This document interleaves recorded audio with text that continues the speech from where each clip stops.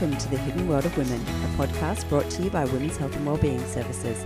My name is Emma and I'll be your host for today's episode. Today I'm joined by another absolutely fantastic woman. I'm joined by Lisa Saunders. Now Lisa's priorities in life are happiness and time. So time with family, time for self, time to look after herself. And I'm wondering whether or not that's why she stepped away from that corporate workplace and instead moved into nutritional food coaching. Now she works as co-owner of Own Your Own Health Collective, sorry. Own Your Health Collective. Well, I didn't do that very well at all. Let me try that again. It's all right. Everyone gets it mixed up. It's all good. I wrote it down and everything. Own Your Health Collective. So she's also a wife of 25 years. She's a mum of two. She has a 17 and a 13-year-old. She loves walking, travelling with her family, and she fills her cup with that travelling with her family and food and movies and just time to get out of the craziness. So thank you so much for joining me today, Lisa.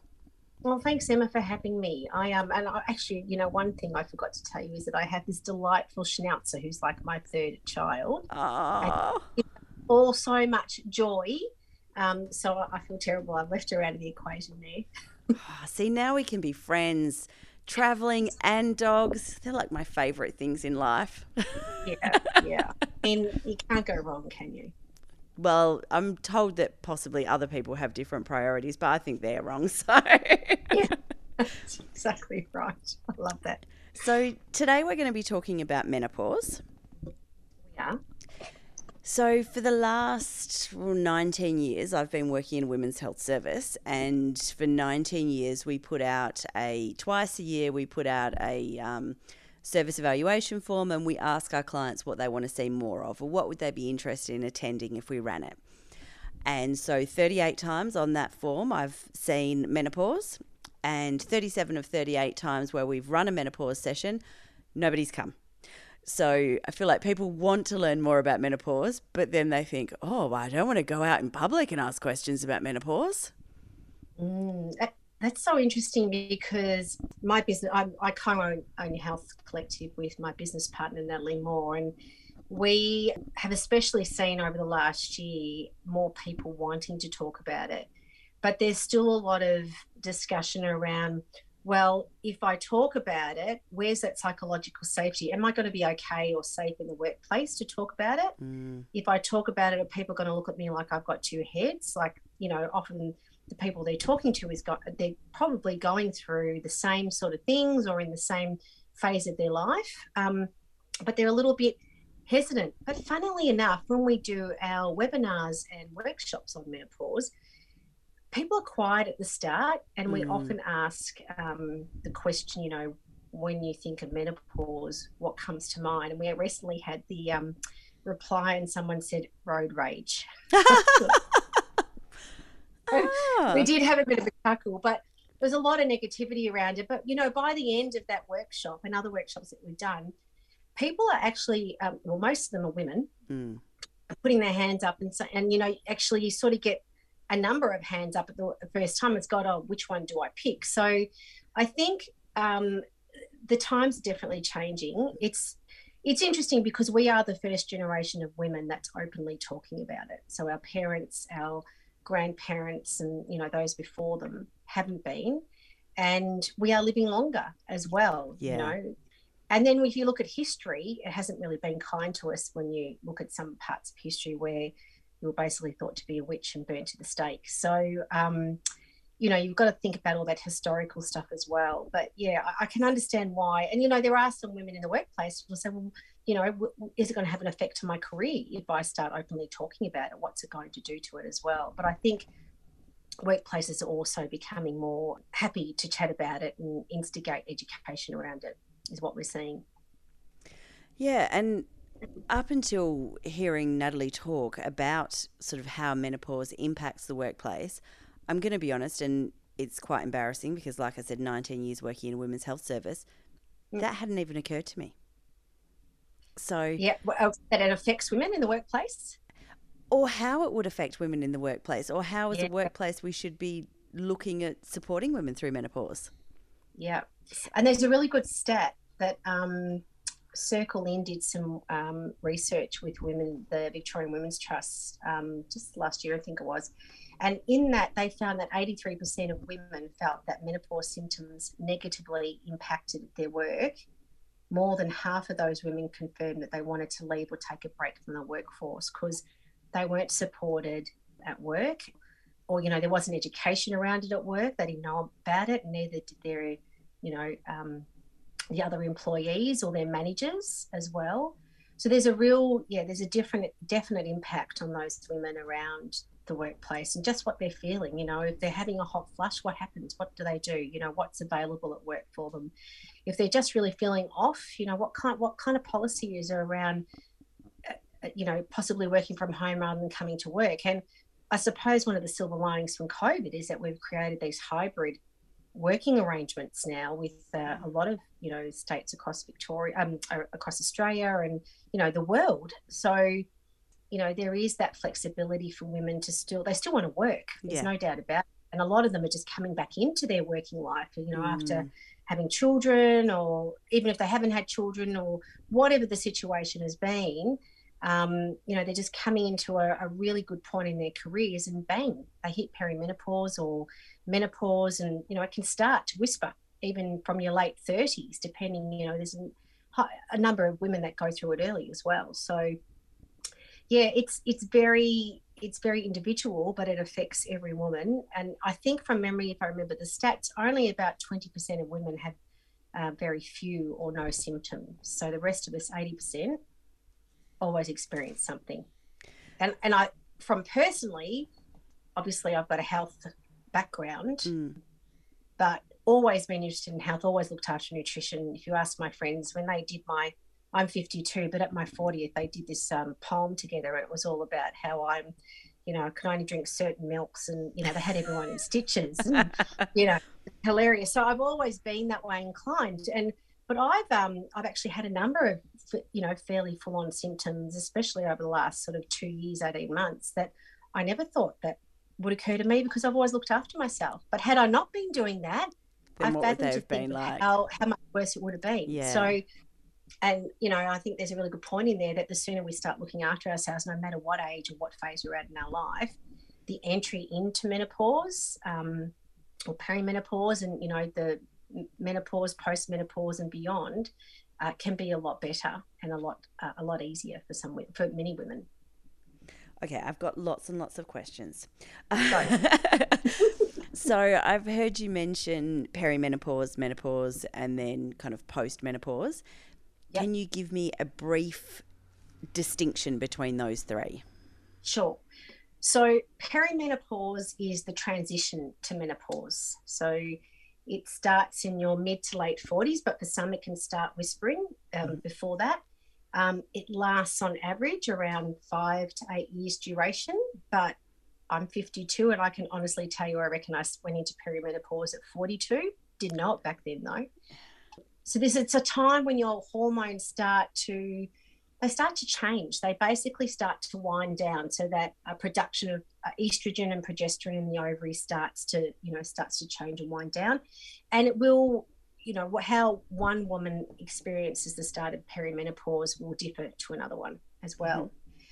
And then we get to menopause. So menopause Before we get to menopause, I know that I asked for the definition. No, but what kind of symptoms do you think people might experience in that period? And I understand it's like asking how long's a piece of string, and it's different for everybody, but yeah. Yeah, I think definitely from my own experience and speaking with a lot of other women, and in fact, we have a really good chat with our Perimenopause Power podcast. That the session that dropped today is around our interviewee was talking about this exact thing, and her symptoms very similar to mine, but irregular periods. Mm-hmm. So for a lot of women, they would have just been quite regular, cycles, and then you'll notice it might get shorter. Definitely for me, it was shorter times in between as it progressed.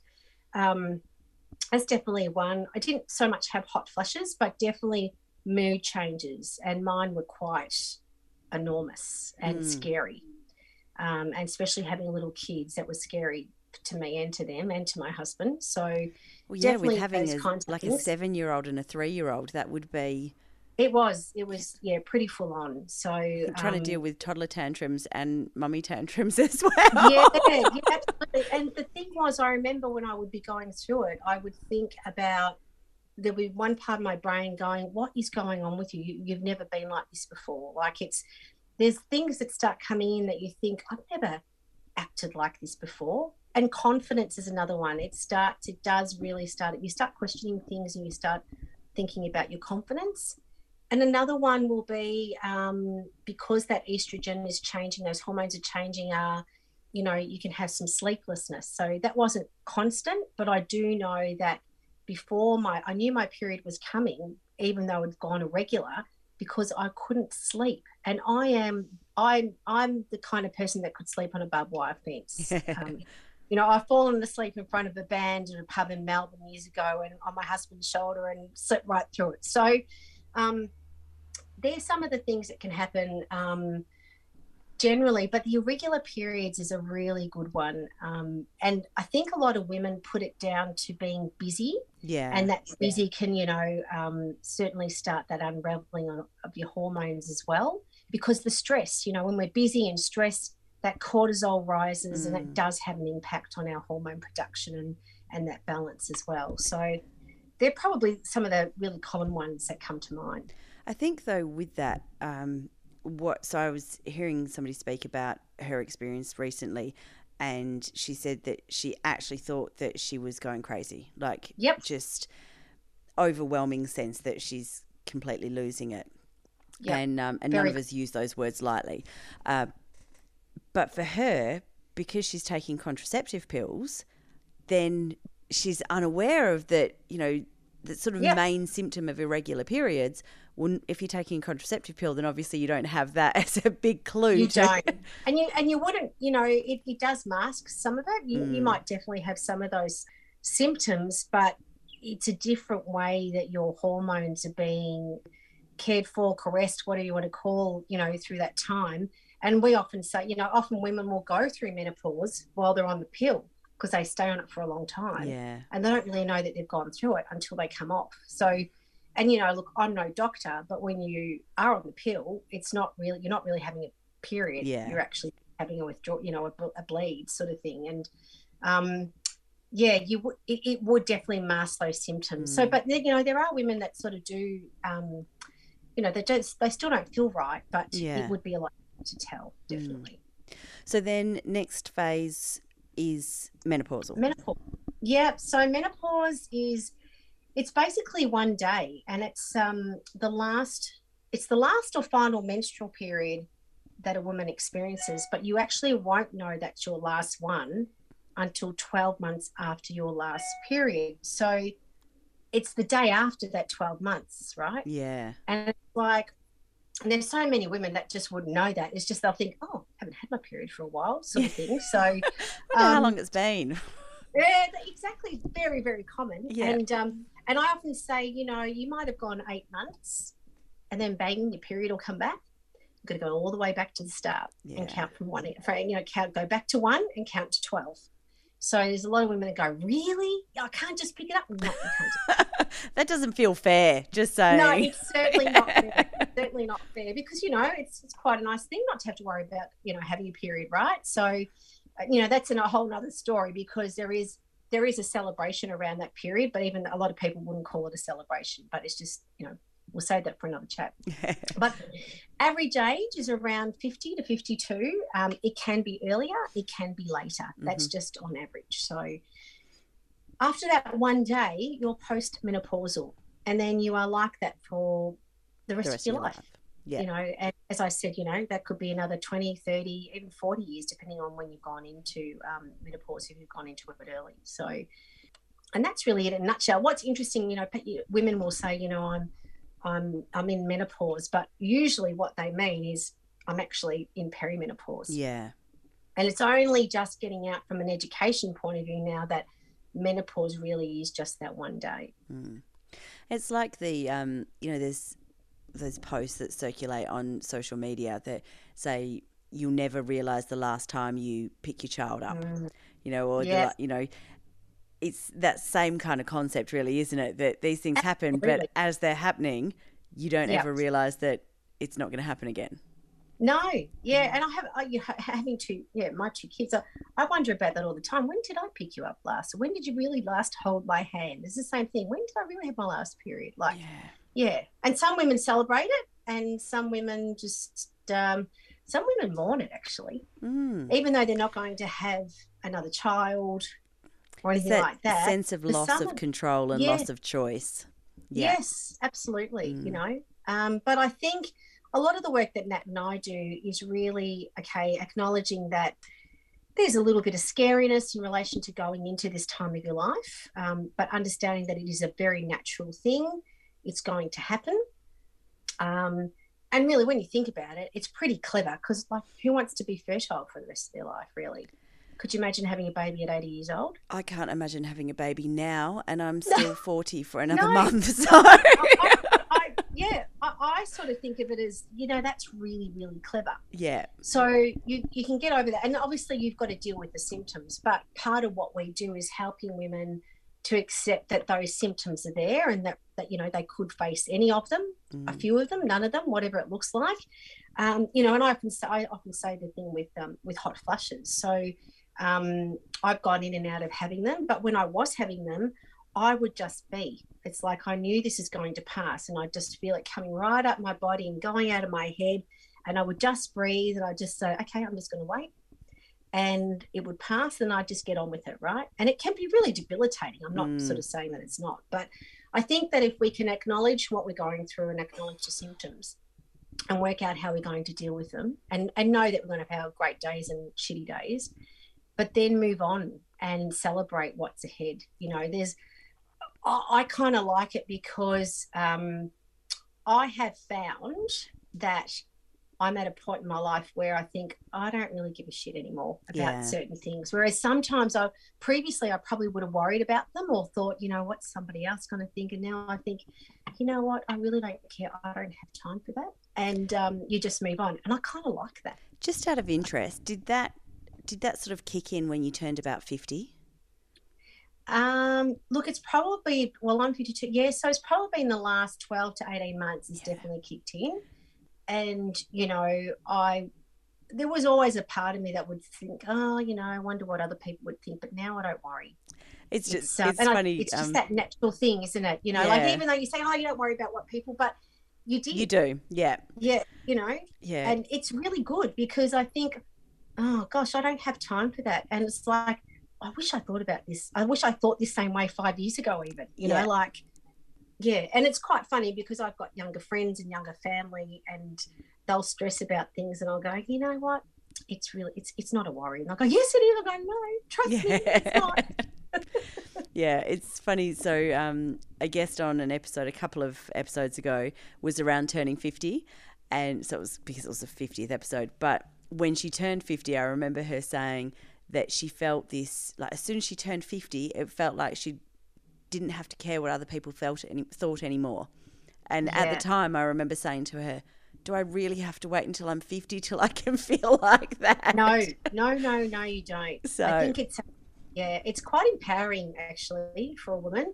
And I think, you know, I think there's a lot of things we can learn off blokes because they don't really give a brass razoo about a lot of things you know, to a point. Yeah. And I think that if we had a little bit more of that sometimes, it would probably serve us really well. Not to say that, you know, I haven't lost that emotional love or anything or care for my kids or anything. It's just that I don't feel like things razzle me anywhere what they used to before. And also knowing Natalie and I hold these Thrive networking monthly events with local business women. And it's a group that's aimed at having these women come along and into a safe, open space where it's about them looking after themselves because they're the only one in the business. And I've just lost my train of thought. What were we talking about? So that's called perimenopause. The not caring about what people are thinking. Yes, not getting as razzled. Oh, isn't that terrible? I had a really good story in my head and I can't remember. I'm so sorry, Emma. That's right. See, this is what happens. So that's another symptom. It'll come to me as we're talking. You watch. That happens. Yeah, happens all the time. It's all good. So one of the things when you're talking about the hot flushes, so I said, out of the 38 times that we've tried to run a menopause information session, once it actually ran. Now, and I was the facilitator at the time. I think I was 23, giving an information session to these. Wow. Yeah, what on earth was I doing? But I'd been told, my boss told me to run an information session on menopause. I ran a health information session on menopause.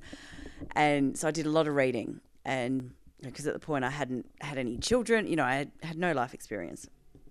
Should not have been in that room. But anyway, so I did a lot of reading on it and remember reading, one of the symptoms that women often experience is hot flushes, hot flashes, depending on which way you want to say that. Yep. But positive reframing, and I'm all for positive reframing. So how can we positively reframe this? They're not hot flushes, they're power surges. And I remember telling these people and these women writing it down, they're like, oh, that's such a great way to reframe it. And then recently, as a result of having COVID, I experienced hot flushes and night sweats and things like that, and thought to myself, power surges, are you kidding me? An absolute crock. There is no positively reframing this. Oh, that is hilarious. But you know what, Emma? That's interesting. At 23, did that make you more aware of? I assume you're in perimenopause. No, not at all. No, okay, no. Righto. So did that make you? So have you experienced anything that thinks, oh, I wonder, that's a bit different to how I would normally take life on, or how my day-to-day goes? Like, is that something that's made you more aware earlier? I suppose, because you're aware of it? I suppose I am more aware, but I've also because I've been in a women's health sector for 19 years, probably more aware of that. So when I was and working in women's health service, we probably speak more openly about things than a lot of kind of businesses and workplaces do. So when a colleague was sitting there and she was sharing some things, I was like, you're 41 and a half. Have you maybe thought that, have you looked into perimenopause? And she's like, no, I'm too young for that. I was like, oh, you're not. Yeah. So isn't that amazing? Because we talk about menopause not being an old woman's issue, but an all of women's issue. Yeah. Because we hear the word menopause and we think old grey-haired lady, right? And Natalie did this really great comparison recently on LinkedIn where she compared the Golden Girls at the same age as the girls from Sex and the City in the second, the second series or rerun that's just come out, just like that. And the polar opposites. So they talk about menopause and stuff in the new series. It's fantastic. I don't know if you've watched it, but it's really good. And it was just like, just those perceptions are really, really strong still about that grey-haired woman when it's so far from it. And this is the other thing, women don't realise it can start so early and start whispering, in your late 30s, early 40s. So, but, bravo to people like yourself that are saying that, because we often talk to women that go, the only reason I actually thought maybe it is perimenopause is because I explained what I was feeling like, and someone said to me, have you ever thought that maybe you're in perimenopause? And it's gone, no. So they've gone off and looked into it and done some Googling, and they've gone, God, blow me down, I think I am. And then, the journey started from there. So, the more that we're educated, and that's what we're all about what it is and how to manage it, is really empowering. I think, though, there is still, like you say, that stigma around it. And so there is still the sadness and the that even though I don't want to have children anymore, I don't want that to be taken away from me. And this idea that women's value comes because they can reproduce. And so when that's gone, then that's what they were bringing to society. So now their value is diminished. And how that's still being shown in arts, which is really interesting, because there's this big push for women to have careers and to have it all. But still there's this sense of loss and devastation at going through menopause, and that means I'm old.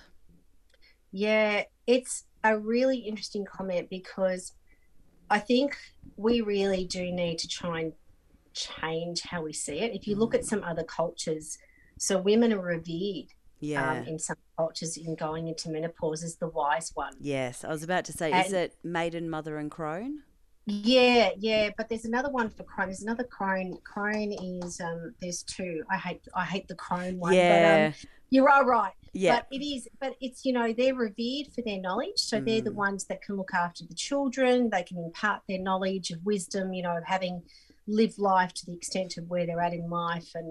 And that's where I think, and that's where we bring a lot, if we are still working or if we're having a family or whatever the situation may be, we bring a lot to it, but we're not, it's certainly not portrayed that way in the media.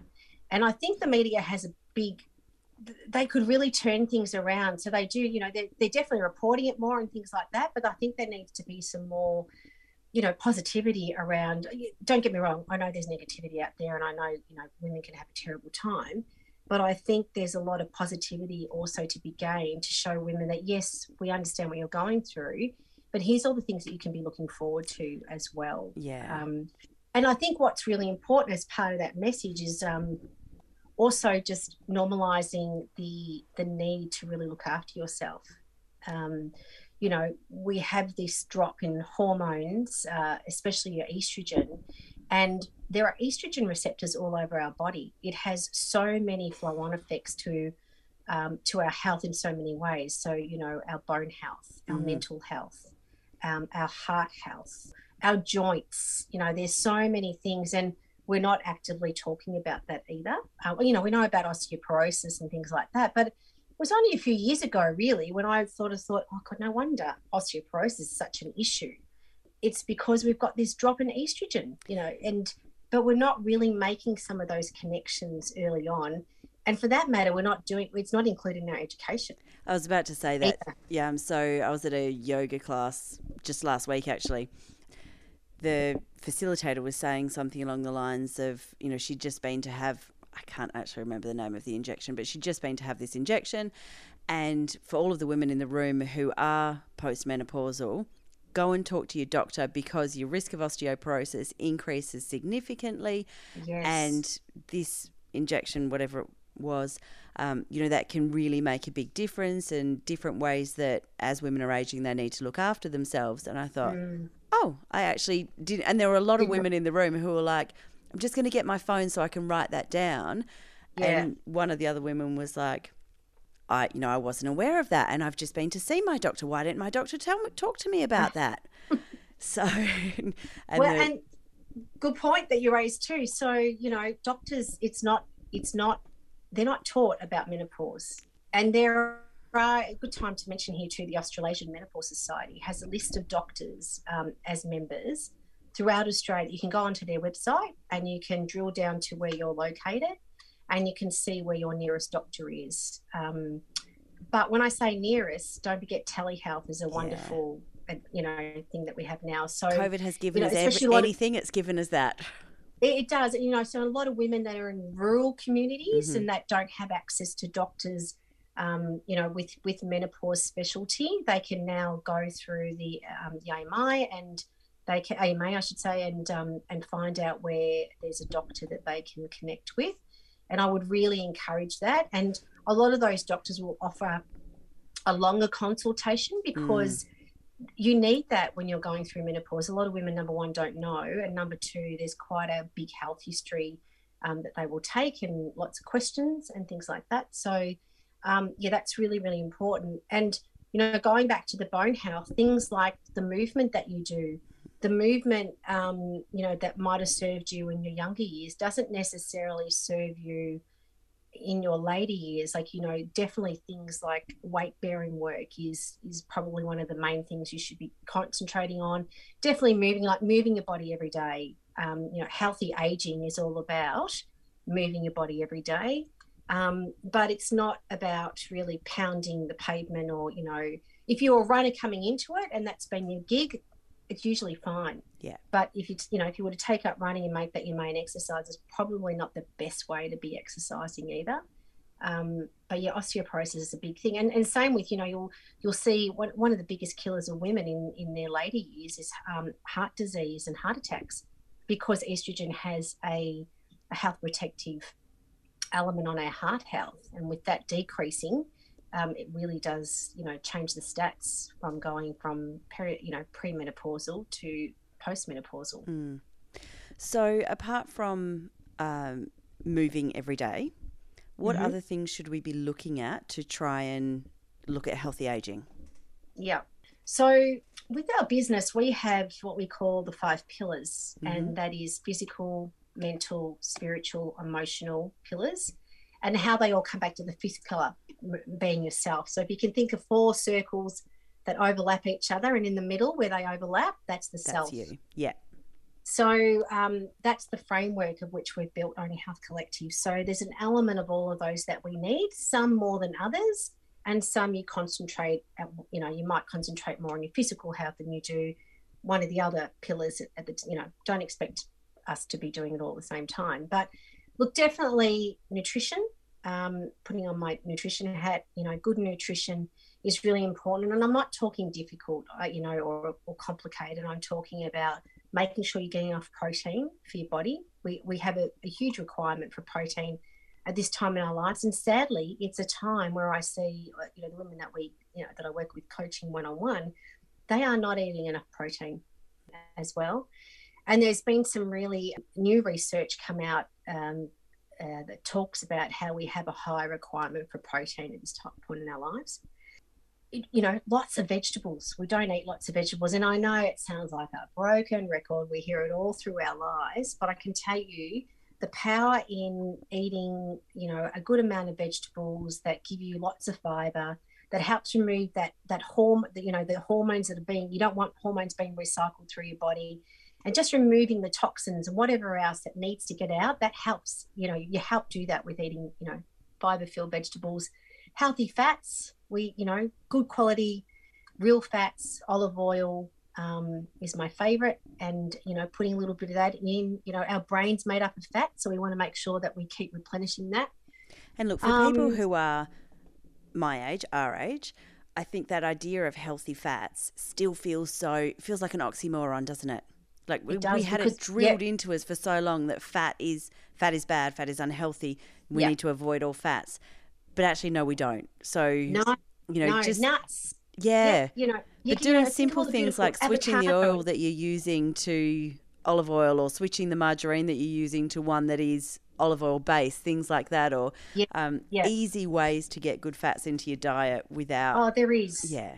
And the thing is, it's filling. So what the beauty is that, a lot of women complain that they put on weight in menopause, and it's actually a protective element for your body. It's, again, your body's really smart, and it's protecting it, because we find that there is estrogen that gets produced in our fat cells. So because we're losing the estrogen from our ovaries, well, the body thinks, well, I need to have a little bit of a baseline going along. So that's why we can probably find that we have more fat around our tummies, or, we probably might put on a few kilos. So whilst that can be a bit confronting, it can also be quite protective as well. So, fats keep you full. So fats, as I say to my clients, fat is your friend, and you don't have We're to not be having talking KFC. We're No, talking healthy fats. I'm talking, has it come from the ground, an animal or a tree? Yeah. And so, olive oil, avocado, nuts and seeds, coconut oils, good quality ghee. There's a whole lot of beautiful, if you think about the fats that our grandparents had back in their day, lard and things like that. I'm not saying you're having lots of them, but they're all real natural fats that we, duck fat. We have duck fat potatoes here at home all the time. So, it's those beautiful nutrients. You don't have to be having a lot of it. No, that's it. Not suggesting going back to the days of dripping sandwiches. No, absolutely at the same time. No, but it's interesting because those healthy oils, and if you look at the longest living societies in the world, and especially in the blue zones, they olive oil is one of their staples, nuts and seeds, avocado, all that kind of stuff. So from a nutrition point of view, I could talk forever on it, but that's very important. Moving your body every day. And I'm not saying, 30 minutes just walking every day, but even, we talk about weight-bearing exercise for physical, even carrying your shopping bags in. Yeah. that primal movement. And my dad will come over and he'll say, "Oh, let me carry that in for you." I go, "No, Dad, that's my exercise. That's how I keep, I need that sort Yeah. of thing." And my husband will say, "Oh no, Phil, don't do that because she'll carry that in. She's one of the strongest girls I know." So you really got to, mix it up a little bit. So that's really important. Sleep is another one. Getting a minimum 8 hours sleep, going to bed at a reasonable time, anywhere from 9:30 to 10:30, get a good 8 hours sleep. Mindset and meditation and just being and breathing all, does wonders in relation to the stress response as well. And you've got that spiritual and emotional house and that mental health. So they all definitely cross over to each other. And that mental health is really important also because we can see a rise in depressive and depression and anxiety through this time, again because of this decrease of estrogen also. So having stress reduction methods to help with that is really important. And it's tricky, isn't it? Because I think often the time when, like the ages when women are experiencing perimenopause, is at a time when our children are, possibly at a stressful age and, re-establishing careers, or careers are starting to get potentially more stressful. So there's added layers of stress as well. So it's sort of at a point where you need to go, well, I probably need to take a little bit more care in this area as well to try and look after myself. Yeah, absolutely. And I think that's really important because if you are faced with, some of those things as well, I always say to my boys, happy mum, happy son. So if I'm looking after myself, I'm looking after you better. And my husband always says, happy wife, happy life. Yeah. So, and it's not, we might laugh at it, but it's really true. But the sad thing is that we are constantly hearing day in, day out about how many women just say, "Oh, I don't have time to look after myself," but they make time to look after everyone else. Or in fact, if they actually flip that around, and I'm not talking take half a day out, I'm talking about, just sit down in the afternoon and have a cup of tea for 10 minutes if you want, and just be and breathe, that can be really powerful. And one thing I know, because I can be a little bit stressful from time to time, and one thing that Nat's got me doing and has taught me is just that, when you roll up to somewhere in the car, don't just turn your keys off and get out. Just stop the car, take a few deep breaths, no matter where you're going or what you're doing. And it's really powerful. So we often think that we have to do a lot of things. We've got this mentality about, we'll go big or go home. And, and that can be with the plate size that we have, or the holiday that we go on, or the shopping that we do, whatever it is. When we don't really have to go big, we can go small and make, immeasurable differences along the way. I think, though, there's this idea that being busy is celebrated. And so the busier I am, that means I'm a more successful person, or I'm a better person because I'm busy more often. And I think we all as a society need to work on shifting that, because that idea of being busy all the time, it's not healthy, it's not good for us. But you're right, we don't need to, when we talk about meditation or mindfulness, I think people, for me, I get this mental picture, and I am showing my age, I know, but I get this mental picture of Shirley Gilroy from A Country Practice sitting in a teepee in the middle of her living room, and dedicating hours to meditating in lotus position. We don't need to do that. So, No. I work full time, I have 3 children, I volunteer, all of these things. I'm going to struggle to find an hour to sit down and do meditation every day.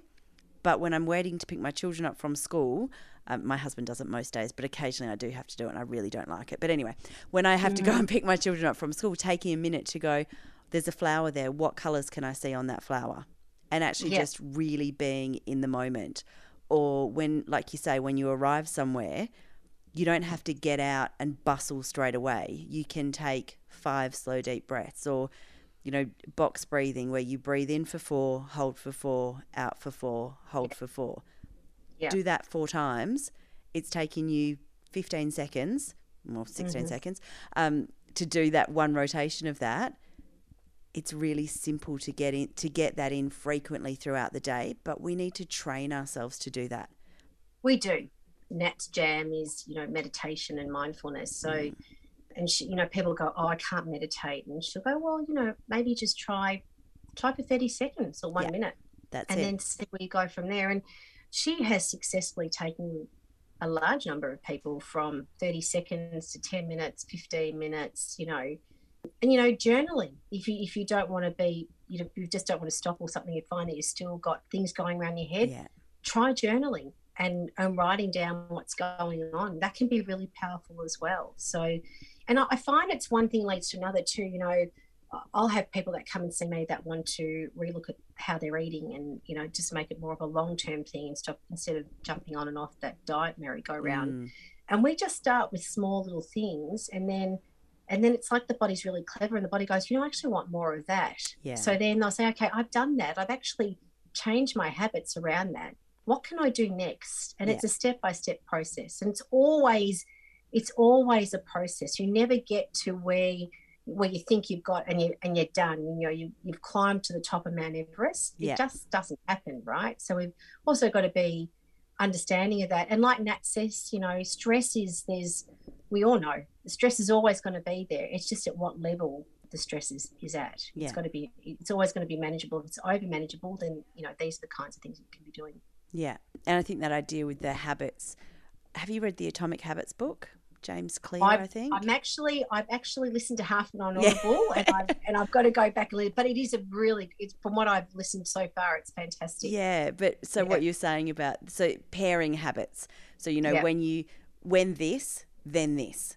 So it's easy to go. You know, I use the example on an episode that we did around pelvic floor. So when I turn my indicator on, remember to do my pelvic floor exercises, or when I turn my engine off, remember to sit and do.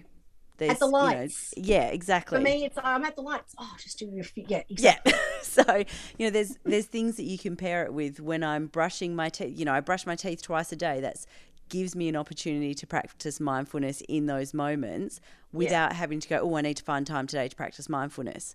Yeah. So there's ways to pair it together. Absolutely. Yeah. So coming back to something you said at the beginning, which was around I think you said 83% of women felt that menopause negatively impacted them in the workplace, and they felt as though they weren't. I could have got that wrong. They weren't. No, it was 83%. Oh, yeah. Well. They weren't. They felt like they didn't receive support in the workplace. Mm-hmm. What kind of ways do you think people can support that in the workplace? Look, there are, you know, it takes a variety of ways, and I think some of the ways that we can be doing is, you know, definitely creating and organise an atmosphere, an environment where people feel safe to be able to talk about it. Education is key, obviously, and but that can take many forms and start off as, you know, some companies might, or workplaces might go all in right from the start, and some of them might go softly. I actually don't care which way they go, as long as there's some movement, right? Yeah, that's right. So, you know, we had a client that we did the recent workshop to, and initially they contacted us and said, look, we might just do a focus group with about 10 women and sort of see what the mood is and stuff. And then about 2 weeks later, we reconvened and they said, you know what, this has had so much, you know, there's been so much talk about this in the last 2 weeks. We're just going to go straight into a workshop. And yeah, so in a workshop can then lead to a program that we can, you know, you can do in a workplace. So it depends on what the workplace wants. That can encompass things like coaching and things like that. But I think giving workplaces the opportunity or the case to connect is really important. So, you know, what's happening can be not singled out, but definitely allows for that connection to be made. And, you know, looking for an acknowledgement that, you know, you don't have to have a long conversation about it, but just acknowledge that, you know, I acknowledge that you're going through something, whether it be menopause or some other, you know, other issue, because we do all these things, you know, for all those taboo subjects that have been before it, and we now accept them and we make a place for them, and we make that case to connect for them as well. You know, and bringing some compassion that, you know, if you're going through something, there's compassion there from the employer or the manager around that. But again, the education comes back into that. because I don't think compassion will occur unless the manager or the other employee has had that education around, understanding that there's a normality around what this person is going through, and having the human skills to be able to manage that, to show the compassion, and and reaching out to them is really important as well. And I think there's a little bit about being brave as well. So becoming that advocate in the workplace. There's a lot of women these days that are actually, and men I should say, that actually would love to to bring it more openly into the workplace. So there's a bit of and they are doing it. They are actually creating the conversation. So there's that braveness there. But all of it does start with that education and what it looks like. And whether that be by, there's a little bit of conjecture whether you have a menopause or menstrual and menopause leave policy or a policy around it. In all reality, we have policies around a whole lot of other issues. So why shouldn't there be? But then, there are some organisations that think, well, we're just singling it out. But, there might be some argument to say, well, what about an all-encompassing policy that menopause is included with, with your mental health or, illness or anything like that. So, there's lots of things you can be doing. It really is a workplace by workplace scenario still. And it's kind of like the last frontier too, Emma. It's like the last unspoken thing that, that women and men, so men experience it from a point of view that they've got a mother, a wife, a daughter, an auntie, a niece that's going through it.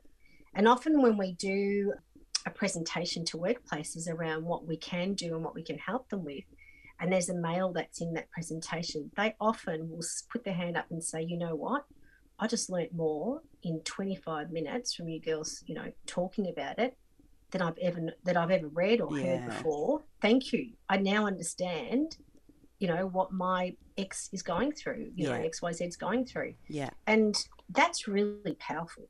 And I think you find that a lot of men want to know, they want to know what it is. And a lot of them, I think the younger generation are very much more open to it. Yeah. Yeah. But our generation is still shrouded in secrecy. It is. And And this, go on. I was just going to say, this idea of opening it up and having conversations. We talk about baby brain as a completely normal thing. Yes, we do. But the reality is that women who are going through perimenopause, they're experiencing the same thing, right? Yeah. So it's just that the hormones are impacting the short-term memory different hormones still impacting the short-term memory at different stages of a woman's life. Yeah. But why Absolutely. do we normalise it in baby brain but not menopausal brain?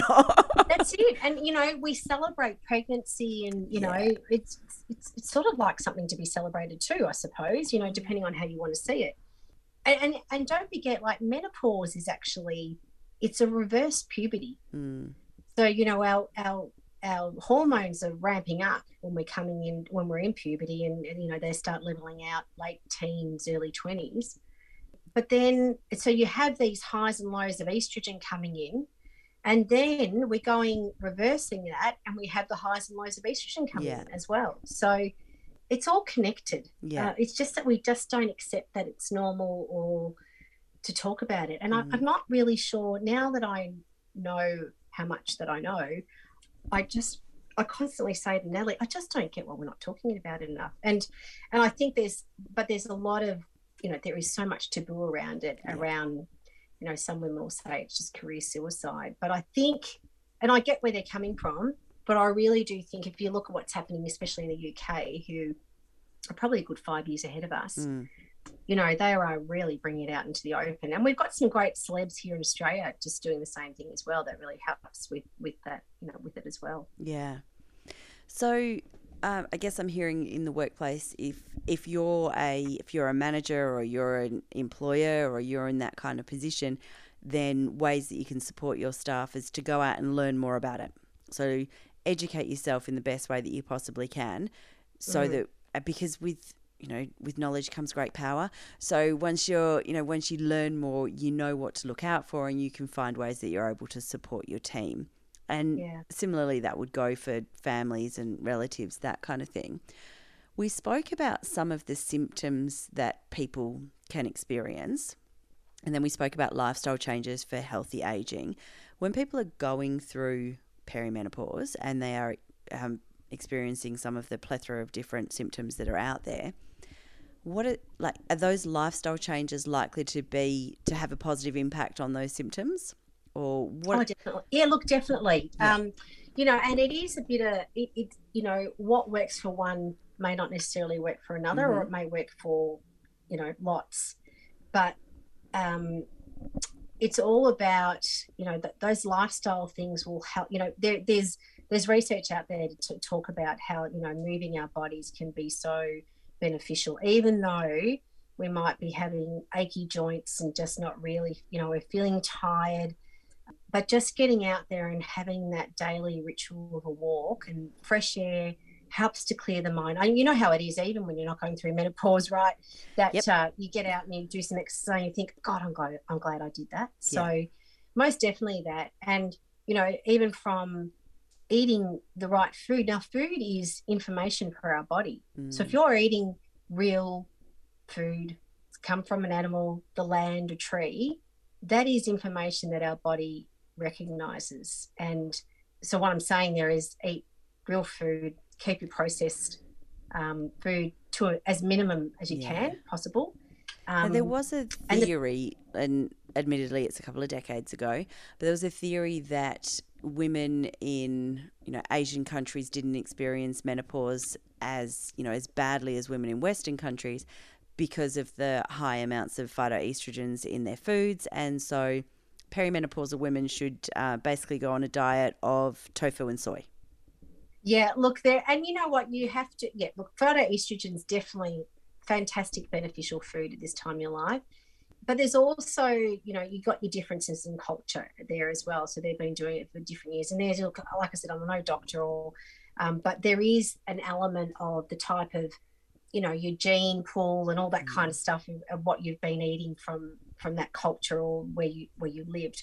But definitely phytoestrogens are great. Real food is great. It's all about information.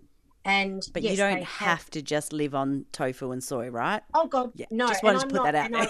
I would never advocate that at all. Absolutely. It's a lot of those elements that I was talking about before. Yeah. But I call it, getting bang for your buck. Yeah. And it's all about the nutrient density. So 100%. I love to use an egg as an example, right? An egg can have so many beneficial elements to it that, I'd choose that any day over a packet of chips. That's a big, just Yeah, look, I know, but just to get my point. But even avocados, such great foods. Green leafy vegetables. You've got your magnesium. You've got your chlorophyll. There's so many elements of it. So it's around having that the messages and that information. And it's the kinds of foods that you're eating. So I had a conversation recently with somebody who was trying to lose weight, and they're looking at the calories that they're taking in, which fair enough, but sort of going, what, you can survive on, let's say, 1,500 calories of just Snickers, but what's that doing for your body compared to eating a nutrient dense diet where you can eat the same amount of calories, but what is your body getting from it, and what is it not getting if you're only eating a 12-pack of Snickers a day, that type of thing. So great example. Yeah, so I think we can look at the different kinds of foods that are available and making sure that all your body's needs are being met, really. Yeah, and look, absolutely, and it really does come back to that. I think where a lot of people start when they say, "Okay, I'm really going to have a look at this and see what I can do differently," they will come back to that physical pillar to start with. So they will come back to the movement, the nutrition, and the sleep. And we often find, and that's often where we start with, that mindfulness, that, being aware of that and that slowing down, that stress element. And we work on that, and then we move on to the next bits as well. But the pleasing thing with that is that often we see that clients that start there, they go, okay, I'm ready for more now. I can see the benefits that, that we're having. And you know, I recently did some work with my father and mother. My dad had a few heart issues and had things investigated, and they said to him, look, we can't really see anything, and he was carrying a bit of weight, and he said, well, if I lose a bit of weight, would that help? And they go, yeah, absolutely. It's not going to hurt. No, that's it. So he's lost over 12 kilos, and he's 77. He's walking everywhere. He can't believe how wonderful he feels. But that was just starting to happen even from that 2 kilo loss mark, right? And there's nothing wrong. I mean, my issue, I appreciate we're all different shapes and sizes, but I think when things are getting to a point where they're actually impinging on your health, that's time. It's a bit of a wake-up call that, hey guys, you've got to do something different. And it's amazing to see the renewed energy that he has. But that's not just him, it's everyone that we work with. And one thing leads to another. And again, like I said before, your body's really clever. It's like your body has a way of saying, you know what, I really loved whatever you just gave to me, or I love that sleep that I have. I want more of that. And it sends you messages to be able to get that going more of. It's I difficult, though. You're so clever. Yes. It's difficult, though, in the society that we live in, because generally people don't want, like, for losing weight isn't difficult. We all know how to do it, right? We all know move more, eat less. And, energy in has to be less than energy out, and you will lose weight. So in theory, nice and easy. But can't I just take a pill? Isn't there a tablet that I can take that will make me feel better? And we live in this instant society where, but if I make healthy lifestyle choices, that's going to take time, and it's not easy because I'm not getting the instant gratification that comes with the 12 Snickers bars, and I've got to actually make the food that goes with it. But when we're talking about menopause at the moment, but those, the walking, the mindfulness, that's impacting the entire of your healthy aging, rather than just HRT to alleviate symptoms. Yeah, and look, there's definitely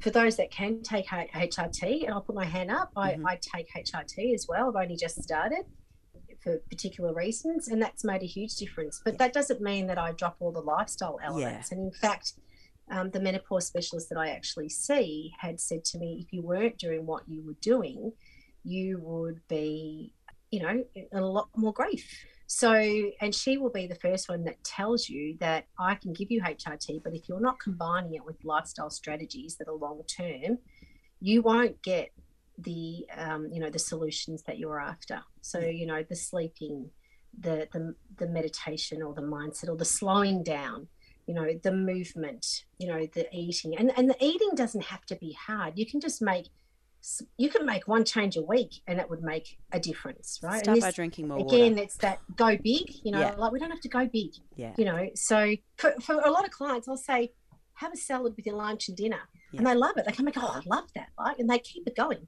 Yeah. So it is simple things. So HRT, I don't have an issue with it, and really understand there was a lot of flawed research around it, and understanding it a whole lot more. And if you said to me a few years ago I'd be having it, I'd be saying no way. Right?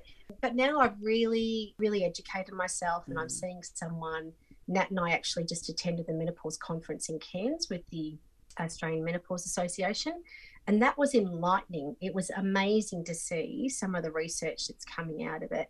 And in fact, there's some amazing research around mental health in menopause, and how that decreasing estrogen has such a big effect on it, and how that we're getting a lot of doctors that are prescribing antidepressants when in fact they should be looking at HRT or MHTs. They're now rebranding it to be able to support that estrogen that a woman's body probably needs in certain situations, or in most situations, about having a nice baseline to keep it humming there as well, and supporting your mental health. And that was just like a standout lecture, and it was like, wow, Yeah.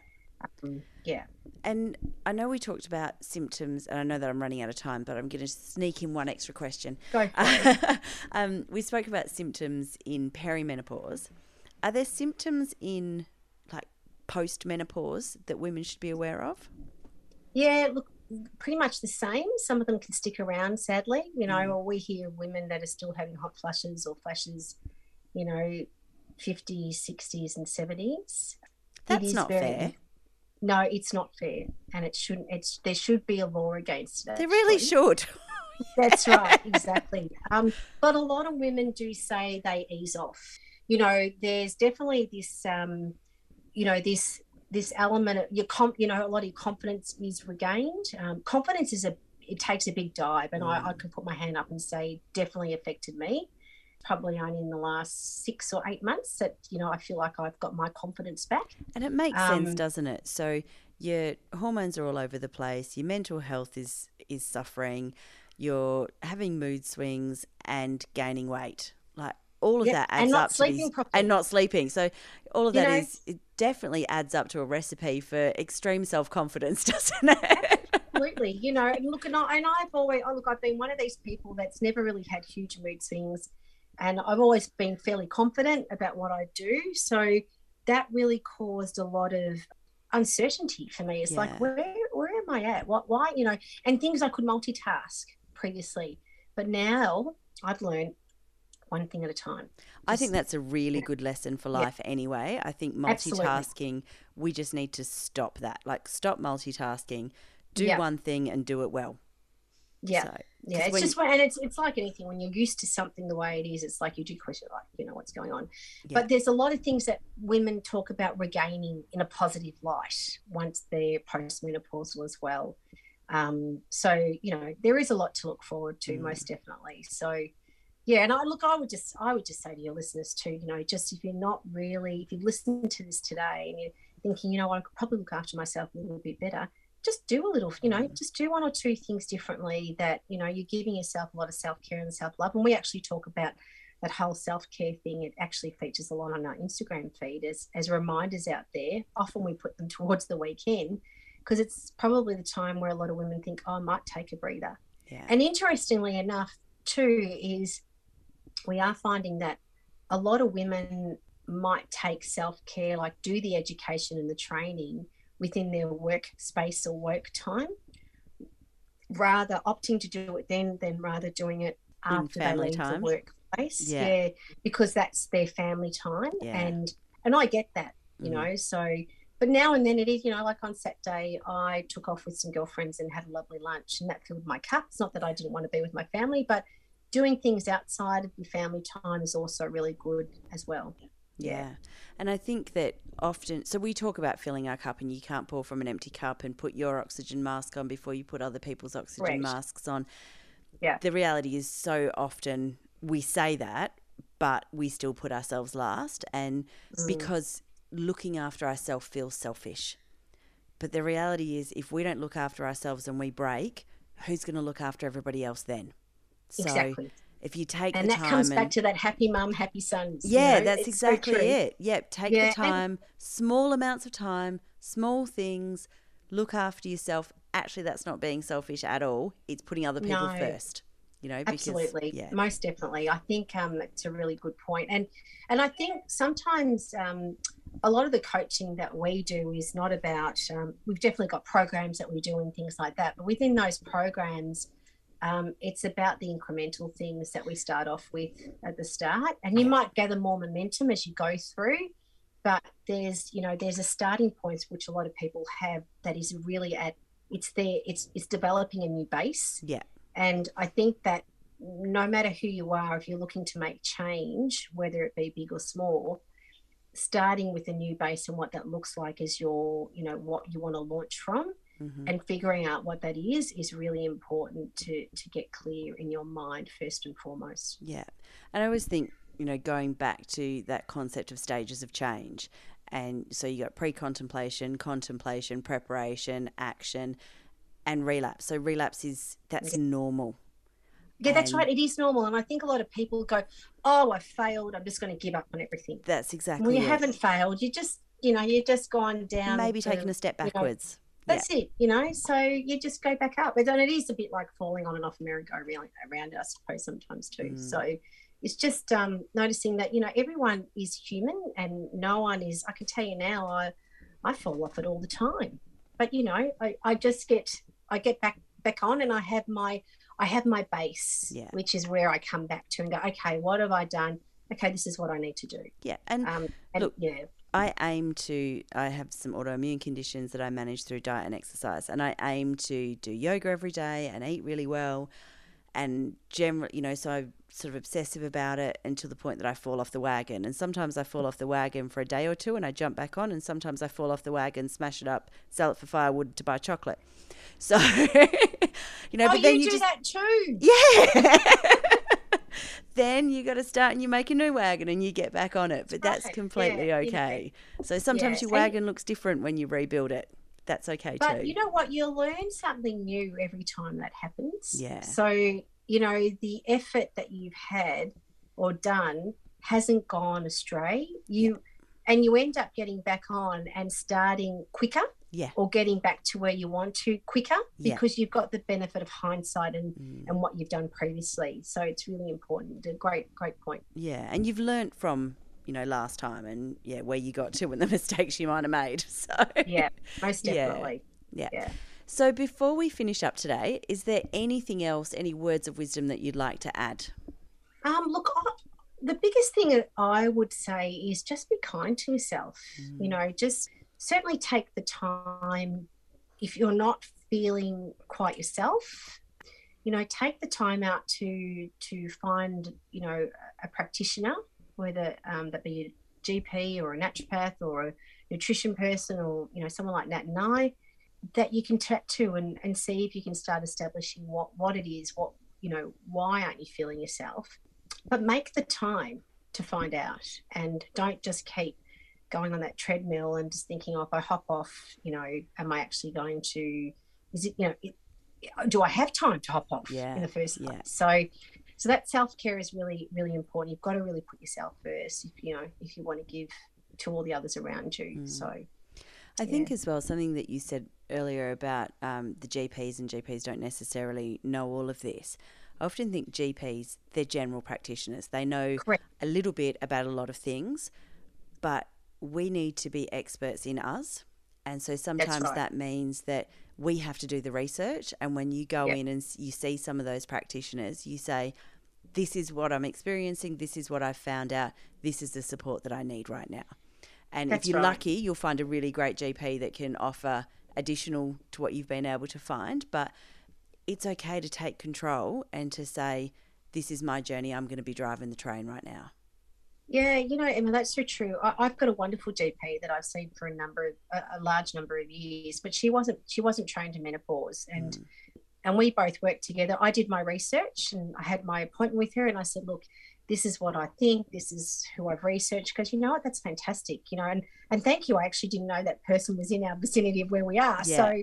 So she's learned from it, and she'll put her hand up and say, yeah, go for it. And I can't wait to see what you find out when we catch up next. So yeah. That's a great GP. Yeah, 100%. People who are open and I think if you go in and you say, I need a referral to this person, and they say, no, I'm the doctor, find another doctor. Yeah, and trust your gut. Can I just tell you, as women, our gut's usually pretty spot on, but then we question it because our confidence is waning. Yes. And we think, oh, maybe not.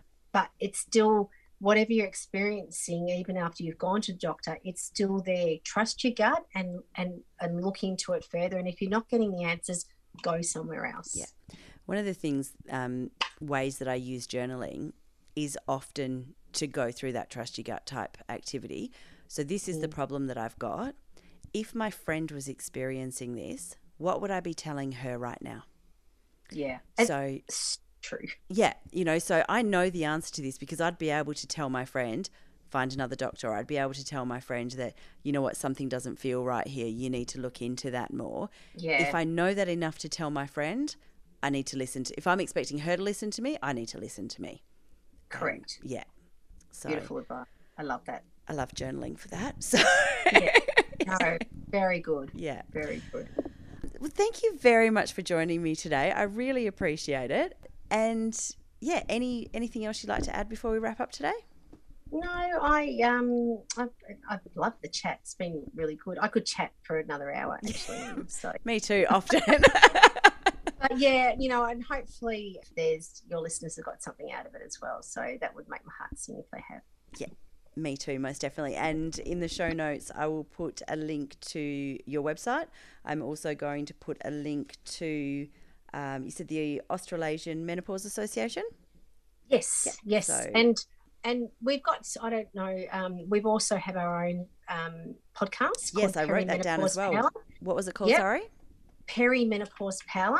And you can listen, you know, through Spotify, Apple, all those ones.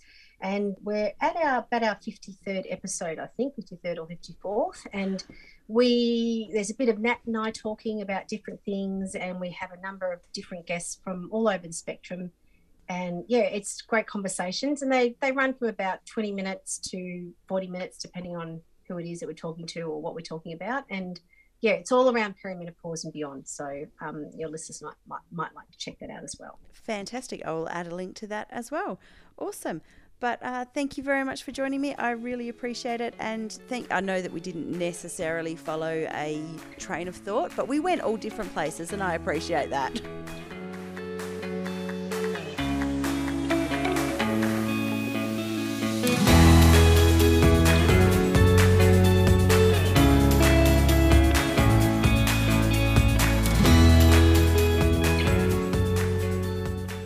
Thank you for joining me for today's episode of A Hidden World of Women, a podcast brought to you by Women's Health and Wellbeing Services.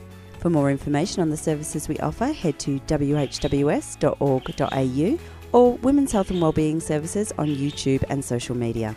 Looking forward to the next episode where we uncover the hidden world of women.